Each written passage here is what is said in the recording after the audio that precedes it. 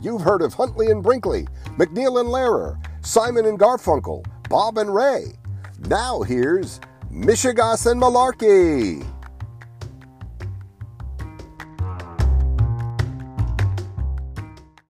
Hello. Hello. How are you? Fine. How you doing? All right. This is Season 3, Episode 7, also known as Episode 43, and we have a very special guest joining us later in the program, but usually we have a quick discussion or a review of what's been going on since the last episode, which I think is over a week ago now. So I think we left off like the day after the election and it still wasn't settled. So what's happened? So the Republicans will have the majority in the House, but it's going to be a very slim majority. I think we might have talked about Boebert last time. She squeaked out a win in her race. And the big news in Washington, I suppose, is now there's going to be a special counsel named Jack Smith who will be investigating Trump over January 6th and the Mar-a-Lago documents. And I saw him in his purple and black robes, and he kind of looks like a figure out of the Spanish Inquisition or something. Yeah. He's not the kind of guy I would want investigating me. That's for sure. He doesn't looks a little on the serious side. He prosecutes crimes against humanity and stuff, right? He does have experience in that field. Yes, not many people War do, crimes. But he does. Yeah. So we'll have to see where that goes. Also, Trump just got added back to Twitter today. Musk ran a poll, and I think it was only up for a few hours, and then he just decided, like Trump said, stop the voting, stop the Right. counting. Right. So Musk stopped the counting when it was 52-48, and he said, "Okay, Trump's back on." But I saw that people were saying that Trump was not able to tweet because he's under exclusive contract to Truth Social or something. The odd thing is he has his own social media company that my understanding is in a lot of financial trouble. And the big attraction to it, I guess the only attraction to it, is that Trump is on there. If you're in the Trump cult and you want to know what he's saying, that's where you have to be. So, and if you want to know when they're releasing a new commemorative coin. Exactly right. Or new Trumpy bear or something like that. But so if he goes back to Twitter, it undercuts his own business. Right. Now, at some point, I'm sure something will happen, or he'll get a bug in his ass out. And he's gonna. Well, he won't be able to keep himself away. If I had to bet $5, I'd say something will set him off, and he'll come back to Twitter and do some epically bizarre thing. The other thing is that his lawyers are probably begging him not to, because you just have to assume that all the legal stuff is going into some new, more serious phase, and his tendency to go on social media and incriminate himself has probably got his lawyers not too thrilled. And by the way, we may have neglected to mention that also since the last episode, he announced that he's running again. Oh, right. Yeah. Well, I always assumed he was. So, So that's in the works. Well, to brighten our spirits, why don't we bring on our guest today? And here comes Didi. Here I am. Hello. Didi. Hi. Can you hear us okay? I can, yes. And we can hear you. Welcome. Robert's been eager to hear your voice again. I know. I've heard yours because I've listened to the podcast. Oh, great. We have a listener out there. That's amazing. Wow. Maybe that's how we made 350. Yeah. The first thing we want to do is sketch in the background here, because Robert and I did, we refer to ourselves as Mishegoss and Malarkey, or Mish and Mal, but we did our origin story, and we think it's about, 35 years ago that we worked together at New York Magazine? Yeah. Yeah, something like that. Yeah, And that's you close too, enough. all of us. Right. Yes. All of us. We had some other great characters that we talked about on the origin story, George and Larry and Mickey and all the whole gang there. But what were some of your, we said that we would spend a few minutes just like going over like some of the greatest hits from then. What do you remember? What do you remember most and best or worst? Well, let's see. I would say the worst was all of the smoke in the office with the windows that didn't open. Ah, Like yes. that was a lot of smokers. I think you and I were the only two non-smokers. One of my favorite New York Magazine memories was the day the stock market was crashing, and the people in the ad department were all flipping out because I guess they had investments and they thought they were losing everything. And people were like running around screaming and frantically making phone calls. And I remember Didi turned to us and said, what do we do in a situation like this? Should we like all go in the bathroom and pray? And, and I thought it was like, to this day, I always remember that as like the perfect encapsulation of that scene. Like everybody was flipping out, and the New Englanders had actually like a practical idea. Let's go in the bathroom and pray. Yes. And Didi, you're in New England right now. I am in very New England. I am in Vermont with a crackling fire. And you have your power on? My power is back on. Yeah, I arrived. I drove up from Cambridge from the house I grew up in today. Mostly I live in Vermont, but I've been going down to be with family, my new niece and my mom. And I came up and had to put my ice creepers on. And oh gosh, how long have you lived in Vermont? Oh, almost 30 years. It might even be 30 years now. So, yeah. Yeah, but I came here because of someone I met in New York back in those days. Yes. When we all knew each other, yeah. And who was that? So that was Duncan Nichols, and we he has a huge New York City resume. And his mom, we're no longer married. He's my husband, but his mom was an investigative reporter for the Village Voice. Wow. And his stepmother was Grace Paley, and his dad, Bob Nichols, redesigned Washington Square Park. So how's that for that's a pretty good New York. That's a good pedigree. Yeah. It is. It is. And your two sons are now in their 20s, right? They're in their 20s, and they're up in Burlington, Vermont, which was in the New York Times yesterday for having so many bicycle thieves. And you have when you left New York Magazine, did you what careers or path did you take from there? Period of time, which was our own personal stock market crash when what's his name, Rupert Murdoch bought the magazine, yes. Right? And basically you had two choices. You could take on two people's jobs for the same price as one, or you could leave. And at that point I had already started teaching yoga and studying shiatsu, and was kind of heading into a career in alternative medicine or holistic health. And I thought, hey, I'm gonna take the door and head out to Seattle and go to acupuncture school. Wow. So I went to acupuncture school, and then I moved to Vermont and had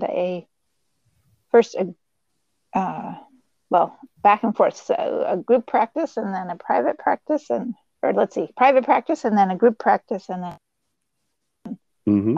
in this tiny little town called Thetford, Vermont. Yes. We visited you there. I know, it was fun, and you had a hamburger salad.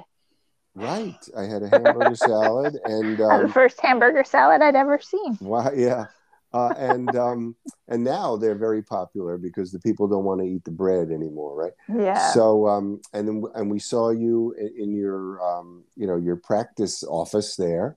And you had all kinds of herbs and things, right? It looked like a real, And how long did you do that? I did acupuncture and holistic health for about 23 years, maybe. Mm-hmm. And I was saying it was a really great career as a mom because I could schedule my own hours. Right.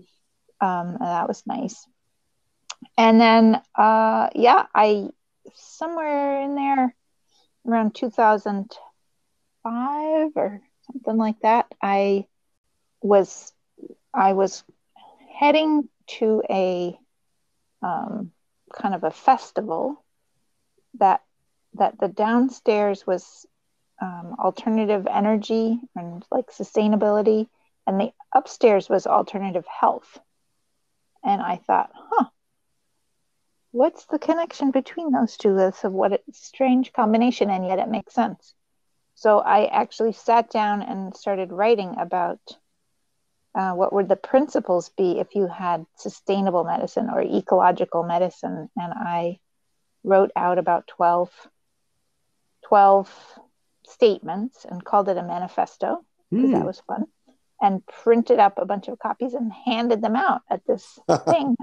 And that was the beginning of me writing a book. And then you wrote and then I book. then I spent about 9 years trying to kind of piece it all together about what would a sustainable healthcare system look like? How does healthcare contribute or not contribute to sustainability and climate change and resilience and all those different words we've used over the past 15 years. And how does the sterile way that we treat all our problems of killing off everything we don't want, how does that actually spiral out of control and make things worse? And what might a fertile way of caring for people and land look like? So rather than pesticides and antibiotics and all of that kind of thing, then what does it look like when we nourished our microbiomes and work with the microbiome of the soil? And that became, I remember you were looking for a title and you ended up with Ecology of Care. That's right. Yep. And the impossibly long subtitle. What is the subtitle? You can't remember that. No, I can't. But what is it? So it's the Ecology of Care, Medicine, Agriculture, Money, and the Quiet Power of Human and Microbial Communities. Wow. Yeah, well, that makes sense. I'm actually very curious about that because I do some gardening myself and have a compost pile and all that. And soil health is like just, it's something that really has to be worked on and respected. And in most places, it just isn't, it's just. Absolutely. And I've become a fan. There's a guy in England named Charles Dowding, who's known as the father of the no-dig method of gardening. Yeah. And I've become a fan of his stuff. And the idea that even if you just have a small backyard garden, don't spend a lot of time digging it, just leave the soil more or less alone and layer compost on top of it and just let all the microorganisms and everything just have their way under the soil. It's actually healthier, and it's closer to how people would have gardened thousands of years ago. It's just natural things doing their thing. It's how nature has gardened forever and ever, right? Right, exactly, right. Like a forest floor just would have, leaves rotting down or whatever. Exactly. And, yep. So. Or a grassland, right? The animals come by and chomp things down every now and then, but nobody's digging everything up, other than small little places like a buffalo wallow. Right. So that actually is everything to do with my current work, which is all about whole system landscape function and the soil sponge, which will not develop if you keep digging things up and tilling things. And the soil sponge is like a sponge underground. That's the structural and functional integrity of the soil that has tons and tons and tons of pore spaces and little tunnels in it which is how it holds water and how we have air underground for life underground to keep building the sponge and keep maintaining the sponge. And if we don't have a soil sponge, then plants don't have the water they need at their root zone, and floods happen and droughts happen, which are two sides of the same thing. And our climate changes both because of the carbon cycle and the water cycle. And it's a death spiral for continents, and we've seen it happen, and it's happening pretty fast. So even if it's just your backyard garden, really understanding that we need that water to soak in is such a key thing about keeping regions cool through the evapotranspiration of plants, and keeping plants and all of the soil life healthy, and preventing flooding and preventing drought and even preventing wildfires. So now Robert's had a lot of water recently, right, Robert? 2 hurricanes. Yeah, ridiculous amount. Yeah, well, we had a hurricane that was technically a tropical storm when it got to us, but it didn't matter. It just, I don't know, we got like 12 inches of rain or something like that. So we were actually quite lucky that we didn't get flooded, but a lot of people in the state did. So where are you now, Robert? In Florida, on the east, on the Atlantic coast. Okay. Yeah. So and these storms are, at least with hurricanes, you can prepare for them, but they're becoming kind of more unpredictable, it seems, in just what they do. Everyone is different, but and they're just becoming relentless. We've been fairly lucky in recent years, but every time you turn on the news, there's like some extreme weather event somewhere, and it doesn't seem to be letting up any. And you're about to launch a course. Is that directly out of this, of what we've been talking about? Yeah, it's this is a course that I've taught a bunch of times. I teach it more or less quarterly, although it's always evolving and changing a bit from one quarter to the next. So this quarter's class starts tomorrow on November 21st, Mondays, and we get people from all over the world in it. And so the new title is the Soil Sponge Workshop, and I always have to have an impossibly long subtitle. The impossibly long subtitle is How the Biological Workforce Regulates Climate and Provides Resilience Against Flooding, Drought, and Wildfire. Wow. And those are hot topics. Those are hot topics. There's a lot that we can do, and there's a lot that people are doing to cool local regions, to prevent flooding and drought and wildfire, to grow food 365 days in regions that are struggling with drought, and to refill, the groundwater supplies. And there's just all kinds of cool stuff going on, and we don't hear about it because everybody wants to talk about the bad news, right? It doesn't. Yeah, and it also doesn't fit the whole narrative about what has to happen for the climate to change back again. But it's really interesting stuff. I'm glad you're working on that, because that's a good. Now tell us. It'll keep you out of trouble. That's a good use of your time. Where do people go to find out about this and your other, your books and the other recordings that you have, and where do they go? Yeah. Well, the best sort of central place is www.landandleadership.org. And the "and" is spelled out. It's not an ampersand. That's memorable.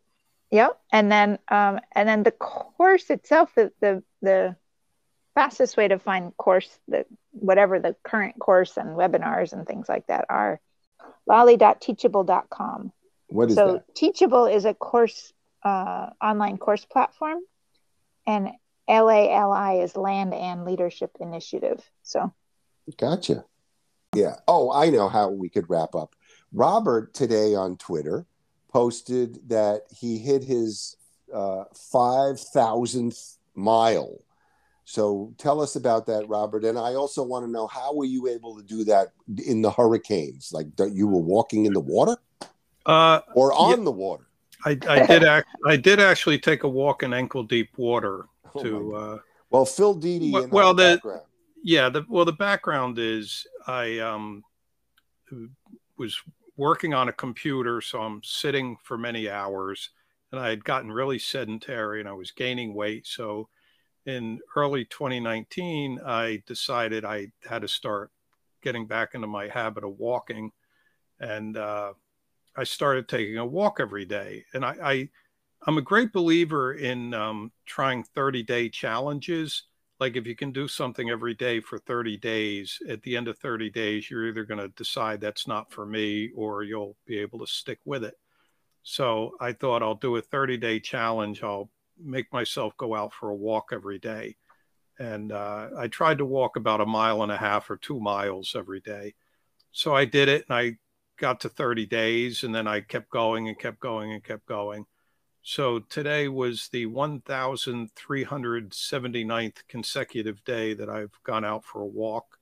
Wow. And today, and what I do is I measure the walk with the Google Fit app on my phone.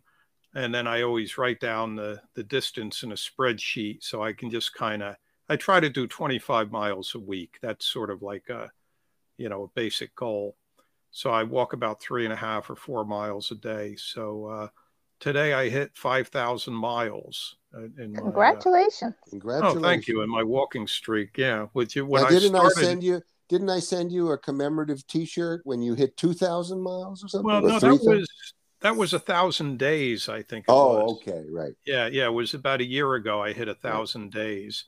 Mm-hmm. And, well, when I started, I really thought, well, I'll try a 30-day challenge if I could go. At first, my legs were really sore. I thought, man, I'm not going to make it to 7 days. But the nice thing about walking is once you get into it, your legs kind of loosen up and you're able to just keep going. And it's an hour a day. It's like, I used to get up in the morning and I'd look at Twitter and look at the news, and I get all pissed off about everything. And now I just, go for a walk, and it's better all around. So, I'm a big walker, but my little dog, who used to take me for a walk every day, died this spring. So I need a new walking companion. Sorry, yes. Yeah, well, that you get yourself a nice a sheepdog or something that likes to be active and get back to it. And you walked in the hurricane, in the ankle deep water? Yeah, well, I try to, because the thing about having a streak is that you really don't want to miss a day. I mean, it really keeps you going, Yeah. So when we had this storm about 6 weeks ago, the rain stopped by the middle of the afternoon, but the streets and the sidewalks were kind of flooded. So what I did was I just put on a pair of old sneakers that I had worn out, and they were shot anyway, and no socks, and I just went out and I took a walk around the neighborhood, and sometimes the water was like ankle deep, and when I came back, I had to hose myself off because it was like all crap in the water, palm fronds and things floating in the water. And you're lucky I didn't want to take a day off. I thought, oh my God, flesh-eating bacteria, right? Right. Yeah, actually, well, there was a guy who was killed by that, but fortunately, I dodged the flesh-eating bacteria bullet. But thank you so much, Didi, and we'll come back again next week, right, with our usual segments. Yeah, that sounds like a good idea. All right. We'll take it from there. All right. So stay well and talk to you soon. Okay. Bye-bye. Take care.